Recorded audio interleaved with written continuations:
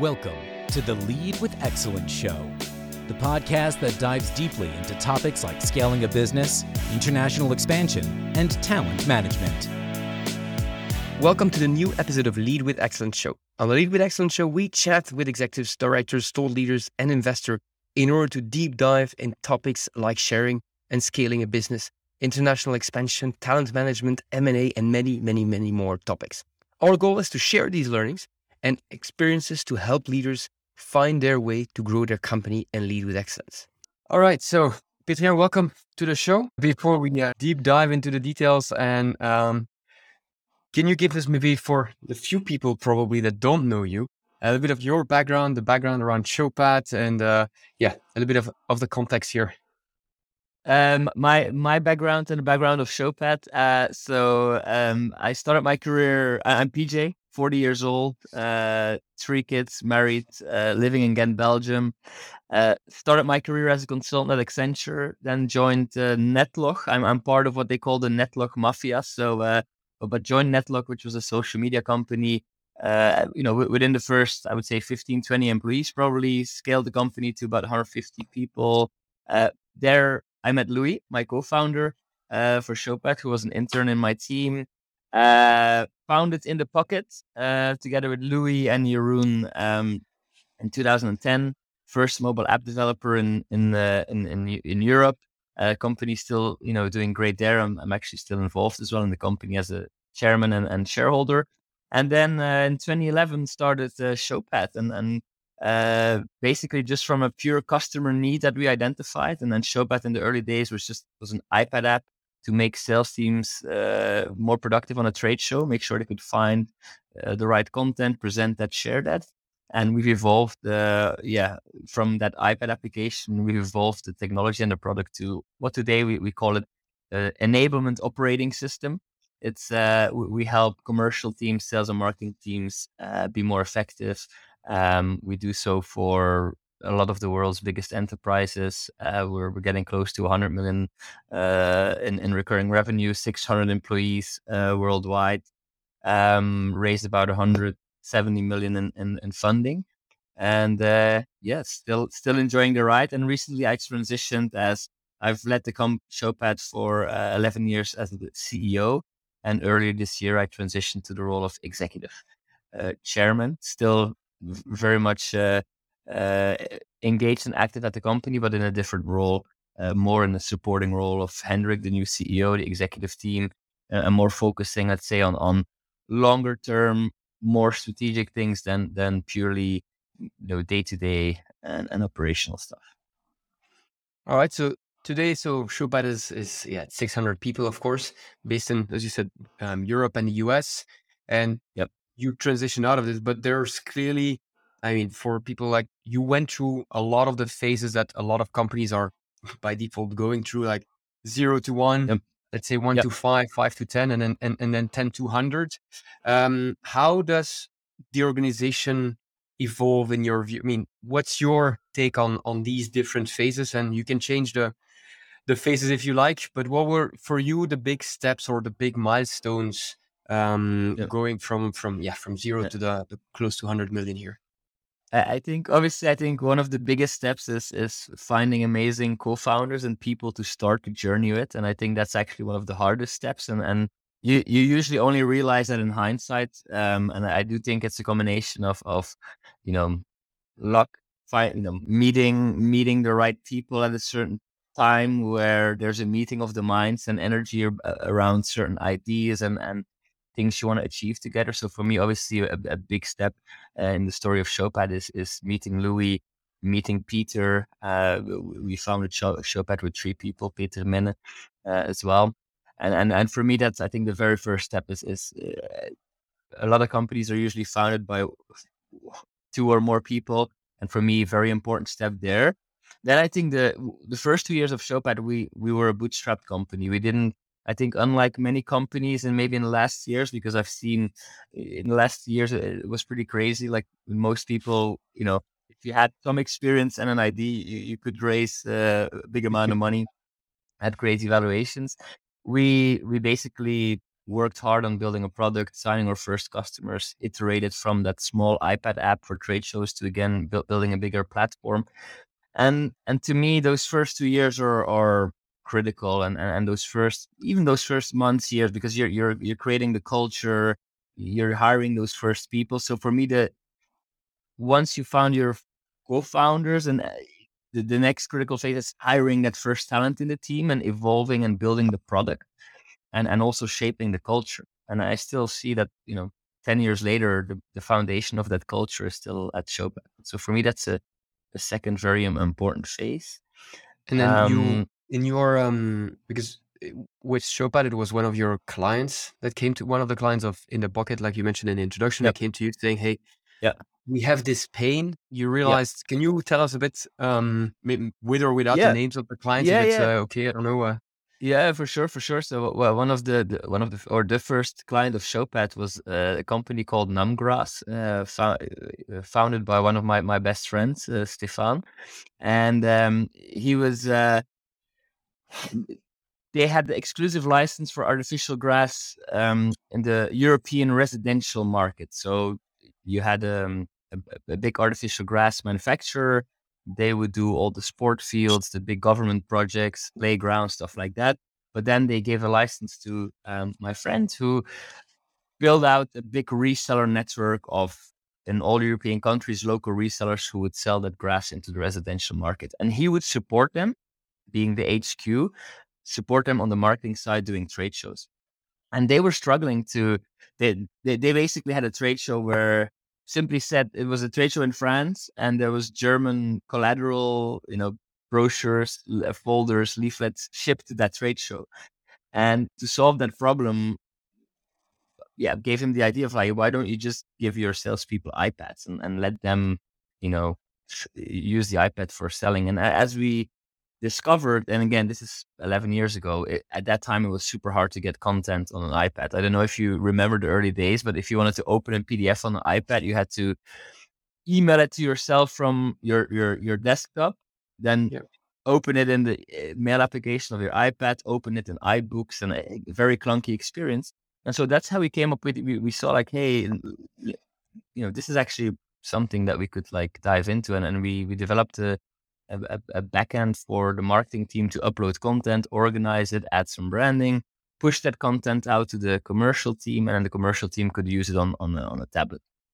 And but this was, it really, Showpad really started from a customer need and a simple, like, what seemed like actually a pretty simple, straightforward problem, and not so big thing to solve maybe.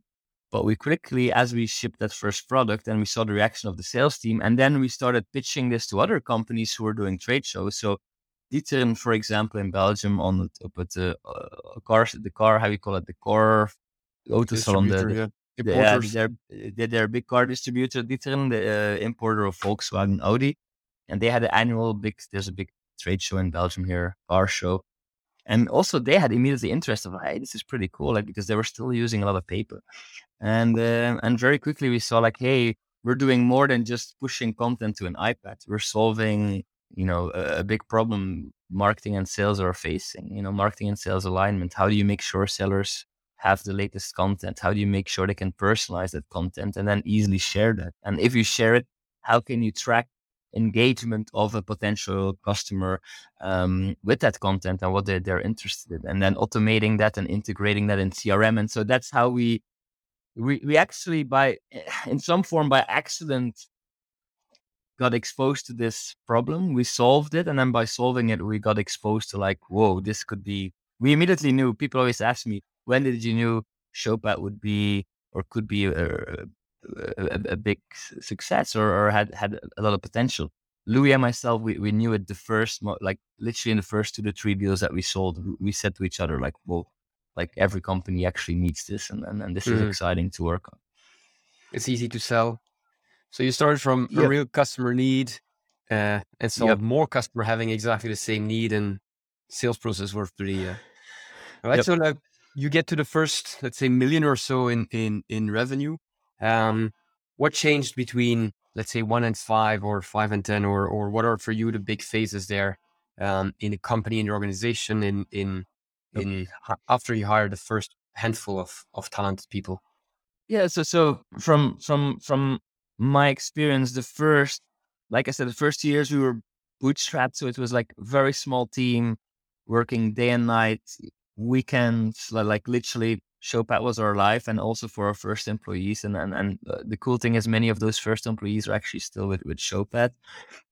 For some of our first developers, so that we have people working like 11 years at our company. Um, but then I think the first bigger change is like when you raise the first round of funding and you start.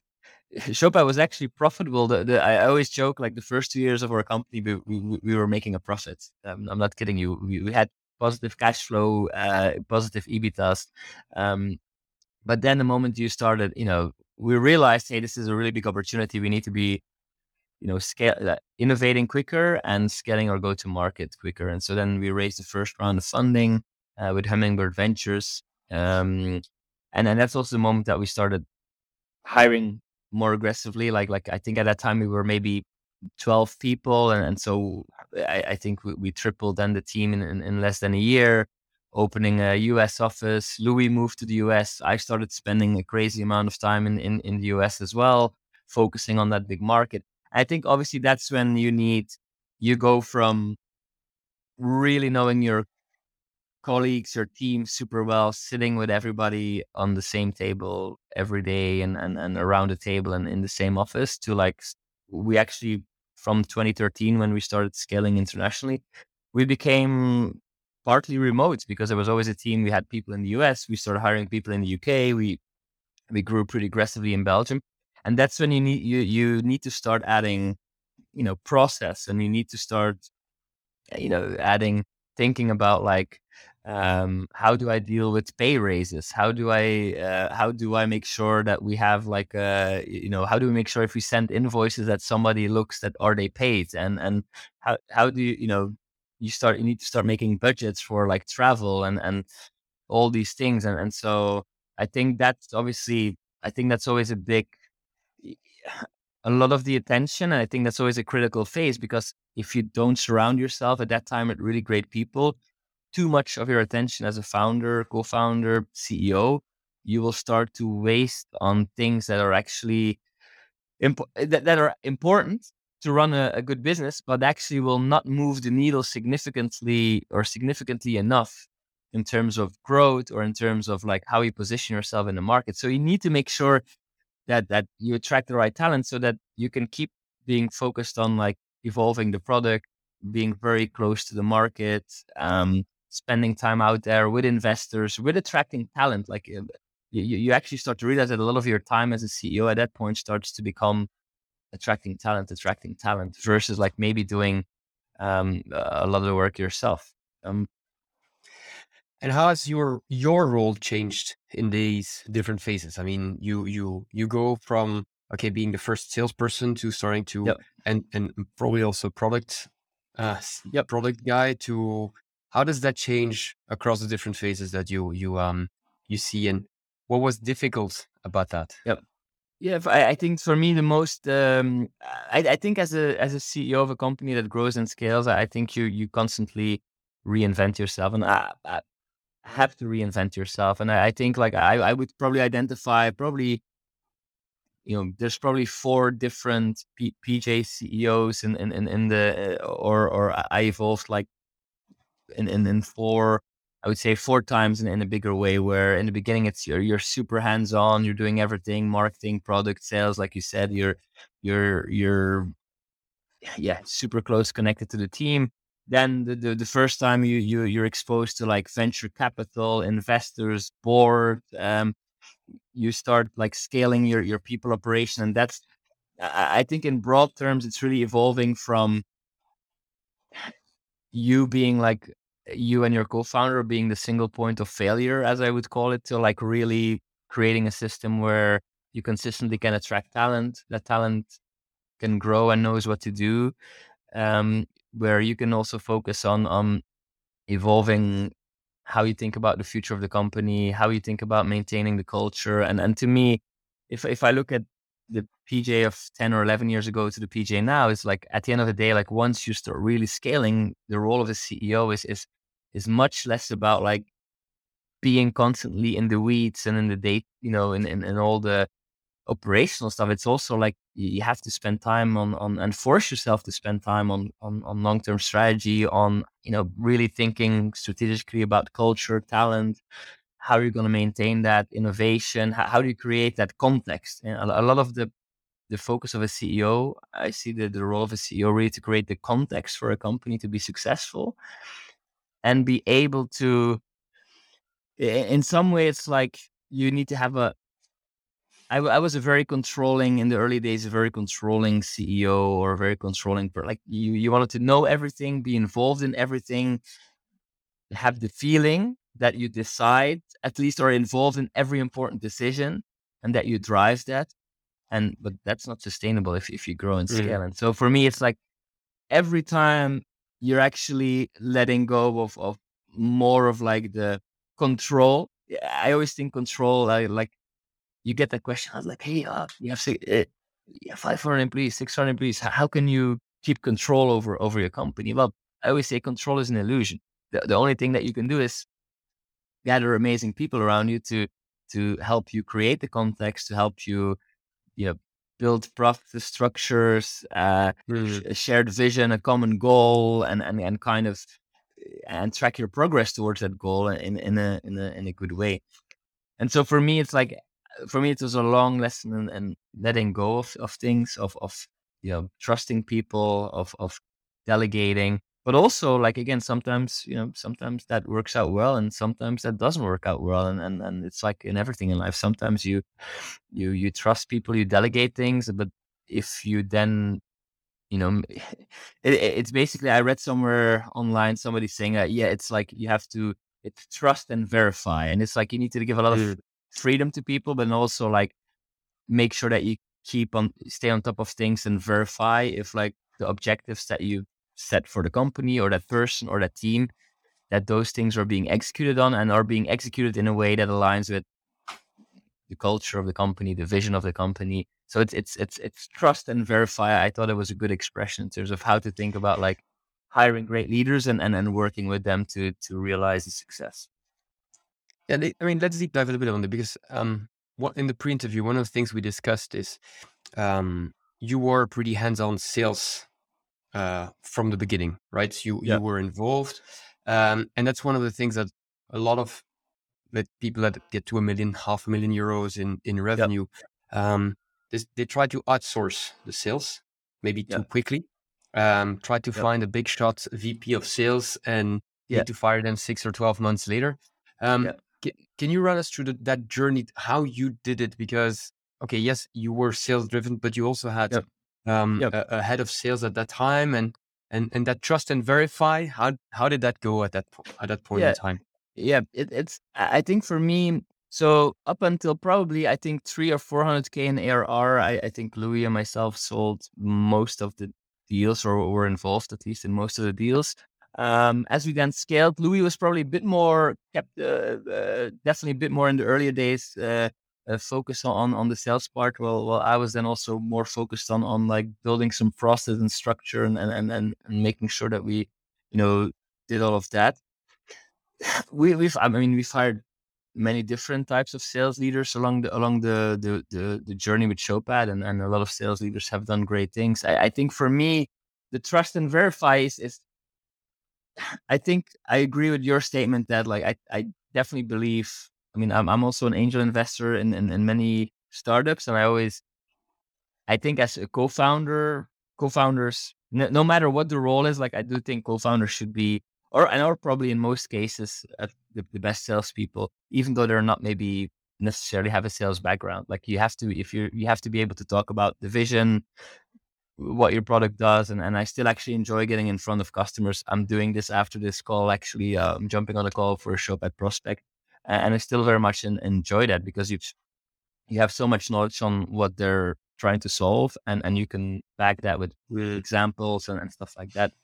But then to the moment you start obviously scaling your sales team, and I think it's very important that first and foremost, like especially in the early days, if you're going from like a couple of 100K in ARR and you try to hire your first sales leader, I do think that sales leader needs to be first and foremost. I would definitely make sure that the person is able to like sell the product and understands the product and can actually, I would challenge that person to also sell deals. I mean, for Showpad, one of our very first sales leaders who did very well was David, and David was a super strong salesman. Like he could sell he could sell our solution in a great way.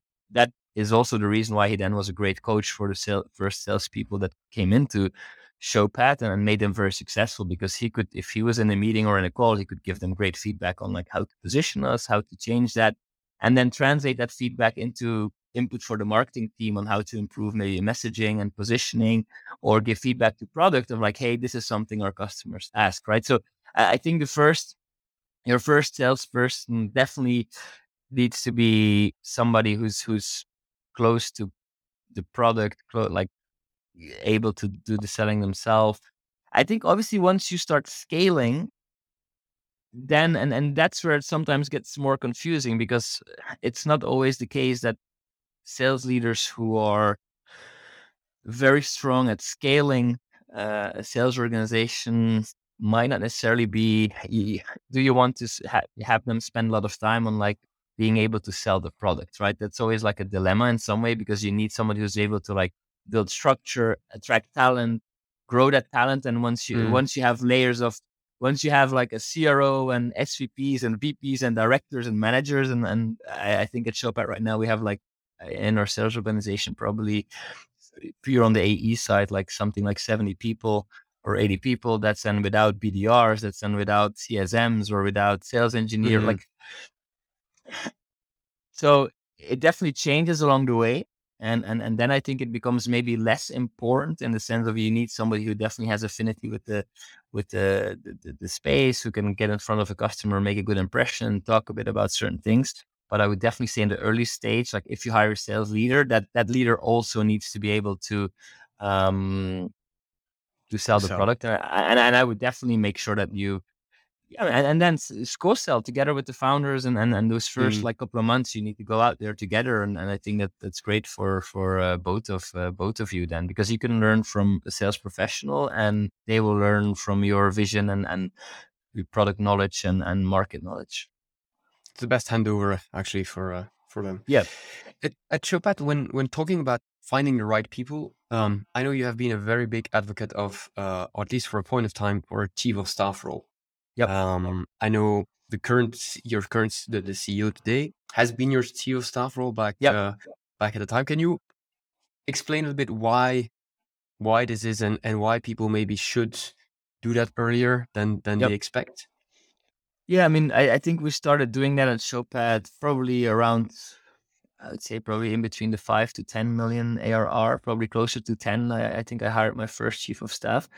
But to me, it was more, I was just noticing, the moment you notice as a CEO that you're working on things that don't materially move the needle, as I call it. And materially move the needle is a big word. Those are things that they move the needle. You need to spend time on it, but it's actually, there's still other things that can have a bigger impact. And to me, it was like, think about like, I was spending time at a certain moment. I was like, let's say the project manager for CRM implementation. I was heavily involved in all the, like everything that we did on like sales kickoffs, organizing them, or annual customer event. Like I was always like so involved, maybe because of my nature, also in the details of some of these, bigger projects that I found very important. I wanted to be involved in, but then I realized like, oh man, like, there needs to be somebody who's not the head of marketing, or somebody who's not, I didn't have a CFO yet at the time, or a finance director, or maybe a RevOps. We didn't have that. So a lot of these things where I'm like, I'm spending time here. It's important. This needs to be done really well. But there's also, fundraising. There's also spending time with customers. There's also hiring talent. There's other things that I thought were more a priority. How do you make sure you make best use of your time? And for me as well, there was then also the reality that I was like constantly flying back Europe to the US, and it becomes quite busy. And so that's when I thought, hey, let's hire somebody who's more analytical. I'm also, I like data numbers, but I'm very much as well. I like to make decisions, then like combine that with gut feel and intuition. And I wanted to have like somebody next to me who's super strong in data and numbers and managing projects and then doing that very detailed. And for me, again, the best types for me, the best type of person there were like people with backgrounds in consulting, BCG, Bain, McKinsey. If you look at my chief of staffs, usually again, people who are way smarter than me, who are very detail oriented, very analytical, who can also think strategically and combine some of those things. And to me, it's a great combo, because then the level of your executive meetings, they go up because you're way better prepared as a CEO. Your board meetings are better because the package, all of the preparation that goes into then meetings, making decisions, doing acquisitions. We did 9 acquisitions with Showpad, so as well going through the details there. And so to me, I've really enjoyed working with chief of staffs. For me, it worked very well because they complemented me. I knew what my weakness was and is, and kind of helped, looked at the chief of staff to cover for me, and they made me look better as a CEO than I. So. That's always good. Yeah. And you're not the only one in the company, right, that had TUSA. I know some of the other guys also in the team had some. Is it fair to say that it kind of doubles your bandwidth? When people ask me this, it's for sure. It's you increase your bandwidth. And for me, it's also like, for many of those people, it's also a great career move. If I look at all my chief of staffs and where they are today, I'm pretty proud of where they've gone. Some of them are still at Showpad in like leadership roles. Others have started their own company and been pretty successful. So I think 2 of them became entrepreneurs themselves. One of them is a SVP, has led customer success for the last 2 years at Showpad, and Hendrik is now the CEO of Showpad. So I think it's a pretty good track record of my chiefs of staff. And again, to me, I think why that role is so great for what was appealing for them is, at quite a young age as well, I give my chief of staff access to everything. Like, they were in all the executive meetings, they're in all the board meetings. There's literally no secrets. They're like to me, they're really, they experience firsthand kind of the day-to-day of a CEO of a very fast-growing company. And I think that's super valuable experience for many people. Cool. All right, so let's talk funding for a moment. So last 10 years have been funding-wise pretty good. Things have changed now. Reflecting back, you have been quite efficient, as you say, getting 100 million euros in ARR with by a raise about 170, which is, clearly very good. However, would you do it the same way today, or what would you recommend people who reach 1.5 million? What would you raise, and how would you raise it? There's different ways of looking at it. For me, the challenge with raising money is always that it impacts the company in different ways, right? And I think there's always a risk, and I've seen that now happen definitely in the last couple of years, is when you raise a ton of money, but you don't have the right team around you and a clear kind of vision or clear direction where you want to go. Then the best thing to do is actually leave it in the bank account and slow down and make sure that you hire the right people and work on that vision before you start spending it. And I think the risk is when you raise too much. The risk is not raising too much money. There's always risk. That risk is pretty clear. It's dilution. It's new people on the cap table. It's investors who will obviously have something to say and who hopefully help you to reach your goals. But it's also, again, for me, a risk of like, increasing your burn without actually having strong fundamentals. And if I look back at the funding, the funding of Showpad and what we've done there, I think from my side, our funding trajectory is good. We raised probably at some point maybe a little bit too much money, which to me, again, without that we were ready for it. We didn't have yet the processes, the team to really spend that as efficient as I would love to spend it. It's probably how many startups go through that motions of learning. But to me, the most important thing when you raise money is like, one, I'm very grateful and thankful that we have amazing investors on our board who've been amazingly supportive for the last 12 years, who helped us to grow the company, who supported us in the good times, but also in the tougher times. And to me, so first and foremost, make sure that when you hire, or when you take investment, that you know who you're getting on board with, and do your own diligence, and make sure, especially the board member in your board is somebody that you will enjoy working with for the next. In my board, some of the board members I've been now working with almost 9 years, right? So it's a long term. It is a long term relation, and you need to be you need to enjoy being in the same room with those people, or communicating with them regularly. So I think that's one. Second, make sure that you have a plan for the money, and if you don't have a plan, I mean, you can take the money, but then Don't use it.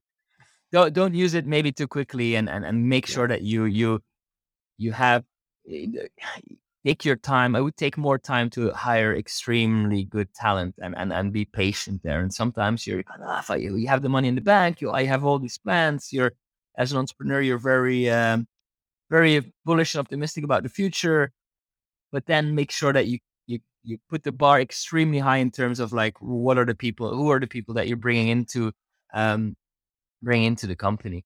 So I think that's another thing.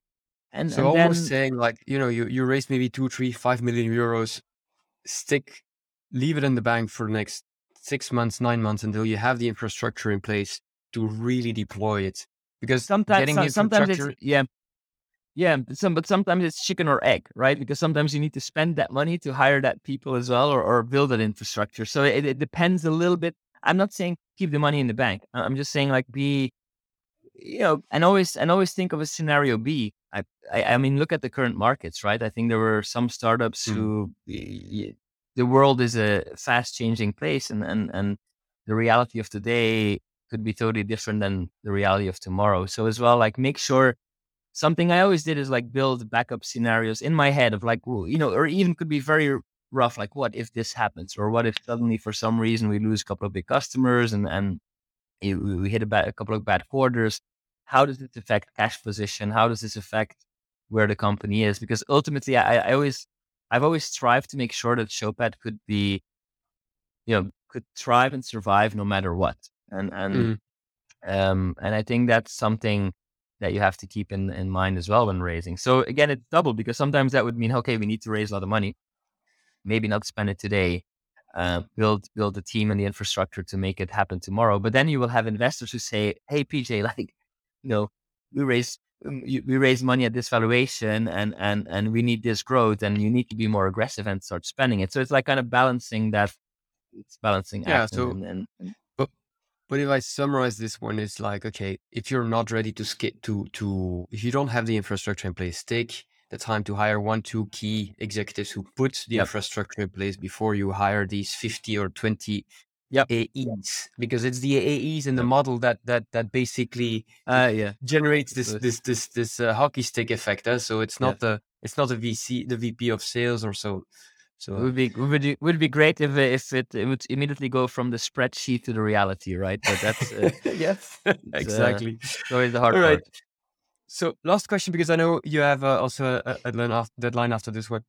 M&A wise, you mentioned you have done 9 M&As. And in the pre-interview we discussed there were some were easy, some were more difficult. Can you just share your 2 cents on that? Because at some point, once you get to a certain level, and I had Cédric Pieterjan from FEC on the podcast, and they are growing aggressively through M&A. Now, it's a different situation than yours, meaning they are CRM, and the CRM ecosphere is more mature. But 2 things: how do you look at M&A, and what's your experience in integrating on that end? So we've done a lot of different types of M&A at Showpad, like from I would say pure, call it kind of a product acquisition, acqui-hires, to like revenue tuck-ins, to like bigger acquisitions, which had a combination of, we wanted the product, we wanted the team, we bought revenue. I think with M&A, I think there's always a, how do you say that? Like, it's easy to kind of get caught into certain, how would I describe it in the best way? Like, if you have a certain vision for where you want to go as a company, and suddenly you see this product or this team that can help you get there quicker, that's always compelling to do something, right? Like, you will start to see like, whoa, okay, and there's a match. And I think for me, the it's always be very clear. I think before you get excited about like M&A opportunities, I think you need to make sure that your own strategy is very clear. Kind of like, where do you want to go as a company? What are the key priorities? And only if an acquisition fits like really what is key for your company, then consider it and engage in it. And then still be very critical and put that bar very high in terms of when you eventually get to a transaction. I think from our side, we've done some acquisitions where we paid, I would say, very little money at the time, again, for having amazing results at Showpad. And then an example there, for example, is we acquired at the moment a company which is now Showpad. Almost all of our customers use our experience framework, and actually the foundation of some of those templates and things that we use in Showpad came from an acquisition. But that was like two founders and then a team of 7 people remotely. And again, small acquisition. They had a bunch of customers. I mean, again, for the founders, it was great, good outcome. For us, it was actually not that much money, but then it impacted our company and still does today, and it pays dividend. Then on the other side, we did an acquisition, or our biggest one is LearnCore in Chicago. And we vastly underestimated that. That was the first time that that was a team of 50 or 60 people. They had a couple of million in revenue. Again, a product that we wanted to integrate. And so suddenly we had to integrate the teams, integrate the product, change our messaging as a company. And so that was the first time we did an acquisition of that size. And I can definitely say in hindsight, it was way more work than we thought it would be. And then simply said, if we planned out to be all of those work streams of integrating the product and teams and things like that would be 1 year. And I think the reality was it took us 2 years or maybe even a bit more to actually fully digest that acquisition. And so, yeah, it's for us, for me, the reason there that's maybe, I think what companies can do there to mitigate some of the risk is actually get people on board who have experience with like acquiring companies or integrating them. And then we had very limited, we built up all of that experience, or most of that experience ourselves internally. Yeah. And we first did a bunch of smaller ones, and they all went pretty well because they were smaller, and then the overview you get or the planning you can do is much clearer, and you can move way quicker. And then the bigger ones that we did were just, oh man, they were a pain for everybody involved. I mean, and they definitely supported our growth and they supported our goals. And in hindsight, they all made sense, and I'm happy that we did them. But it definitely was way more painful than we thought it would be sometimes. Yep. All right. Cool. Well, PJ, thank you very much for your time. Thank you for sharing all of these things. I wish a good day, good meeting with your clients. Yes. And we'll catch up soon. Yes, great to be on your podcast. So and talk soon. So thanks for having me, and thanks for listening to the listeners. And that concludes today's episode of the Lead with Excellence show. If you enjoyed this episode, please be sure to subscribe on your favorite podcast platform. Of course, ratings and reviews are always welcome, and you can certainly share this episode with any of your colleagues or friends who might enjoy it. Thanks for listening.